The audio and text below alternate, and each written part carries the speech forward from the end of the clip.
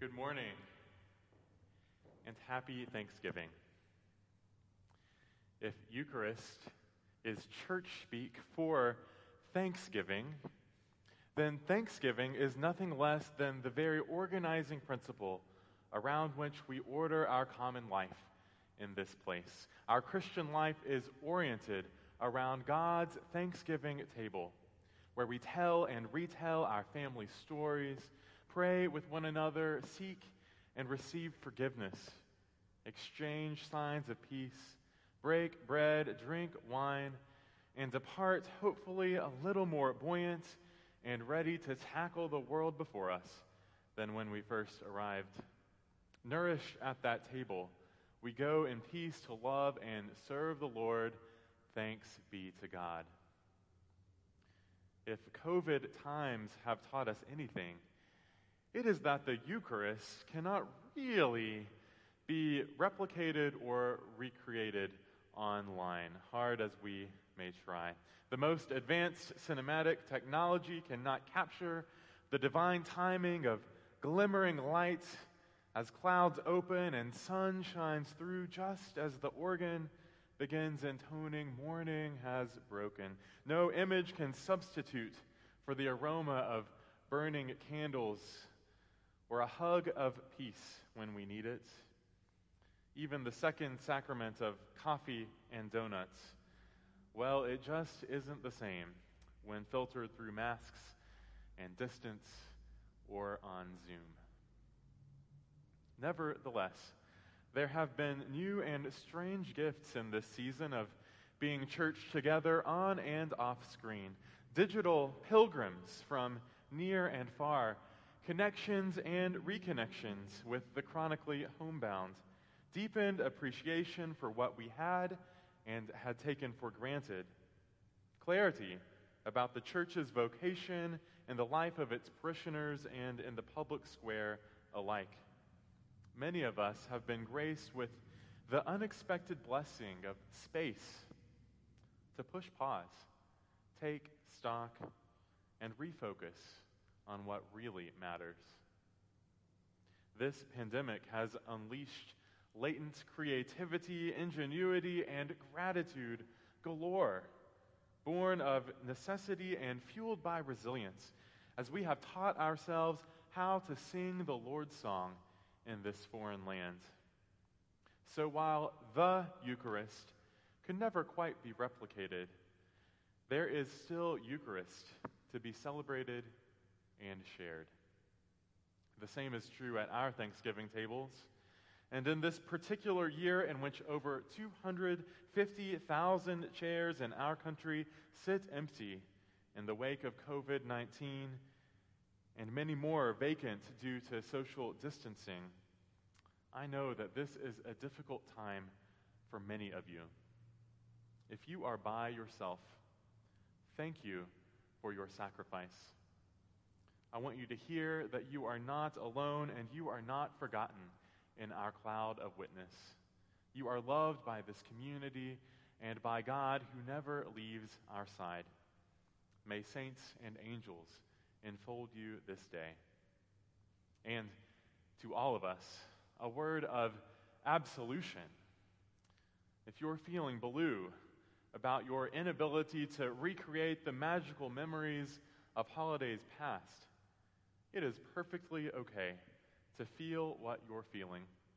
It's okay to not have it all together. It's okay to feel a bit weird. In fact, it's more than okay. True Thanksgiving is not something to be manufactured. And in a fake-it-till-you-make-it society, it is perhaps an act not only of resilience, but of resistance to accept our limitations, our creatureliness, our grief this day. To rest when the world says hustle, to stop when the world says go, to weep when society says it's time to put our game faces on. Theologically speaking, the more we can acknowledge with honesty the burdens we bear and the trials we endure, the more we can rightly discern where we end and where God begins. In a culture that prizes the self-made man, Thanksgiving reminds us again that we are the created ones. God is the creator whom it is right to give thanks and praise. All that is comes from God, including us. Indeed, we are the gifts of God. Diana Butler Bass writes in her book, Grateful, the transformative power of giving thanks, that gratitude is not warm feelings about what we have. Instead, gratitude is the ability to embrace the gift of who we are, that we are. In the multi-billion-year history of the universe, the gift is that each one of us has been born, can love, grows in awareness, and has a story. I am. We all are. Life is the gift. Christ has died. Christ is risen. Christ will come again. As Christians, we live and move and have our being in between times, between womb and tomb, death and resurrection, creation and recreation, the night of weeping and the morn of joy, between who we are and what we will become. Our bodies spend most of life in the uncomfortable, uncertain spaces in between, where we strive, struggle, and strain. Our hearts, minds, and imaginations, on the other hand, well, how often do they stray away from us, wandering off to days past and anticipating our arrival at the next destination, when COVID is over, when summer comes, when love finds me, when? Then. Our leaping lepers in Luke today demonstrate this disposition.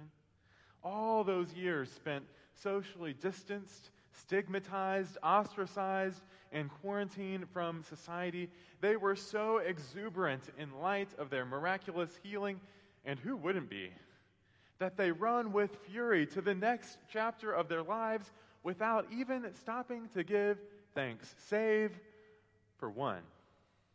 And he, the text tells us, was a Samaritan. Not a Jew like Jesus, but a Samaritan. He was different in more ways than one. You see, my friends, beyond the restoration of 10 individuals to health, wholeness, and community, this multi-layered miracle reveals the character of our Lord, who came to heal and reconcile the whole world to itself. Races, religions, nations, and peoples, Jews to Samaritans, black to white, red to blue. It is a profound moment of what Jesus is up to in the world. And had the one leper not stopped, the power of this moment could not have been made manifest. Thus, this moment of thanksgiving is both revelatory and generative. It would not have been possible had the leper not stopped, paused, turned around, remained in the moment for just a moment more. Now is always here, my friends. Will we show up for it? Did God cause the man's leprosy? No. Did God use it? Yes. God does not will our suffering, but God can use it. Faith does not call us to give thanks for all things, but our faith does call us to give thanks in all things. It is in the breaking of the bread that God draws near. A Eucharistic life does not abate its eyes from the fracture, but gives thanks in the space between. So thanks be to God for the scientists and health professionals who are working tirelessly on the treatments that will allow us to put this pandemic behind us. Thanks be to God for the incredibly encouraging news just this past week about vaccines on the way. We have a long road ahead, but we can start to see the light at the end of the tunnel. In the meantime, though, let us take heart to the mantra of our own covenant community. Don't leave before the miracle happens. Friends, there are miracles in our midst even now. God is doing a new thing. So let's not rush to days ahead without first appraising the unexpected gift of this present moment. Indeed, let us give thanks to God in all things, not only for what has been and not only for what will be, but let us give thanks to God right here and now, right where we are, just as we are. Let us give thanks to God for life and breath. Let us give God thanks for our humanity. Let us give God thanks for all this moment can reveal to us and for all that we might learn. Let us give thanks to God, who loves us not for what we do or make, create, or achieve, but for who we are and because of who God is. Let us give thanks to God because God is good and God is with us always. What is now will not always be, yet even now, let us give thanks. May we not be like the 9 who forgot, but the one who stopped, who paused, who turned around to give God thanks. For in giving thanks, for in sharing Eucharist, wherever we are, however we are, we disarm and resist the powers of scarcity, fear, and death that would seek to steal our life and joy. By giving thanks in all things, we declare there is enough. We insist love wins. We proclaim the crucified and risen one, who is making all creation new, inviting us and all the world towards healing, wholeness, and peace. Even now, will we show up for it? Thanks be to God for this indescribable gift. Amen.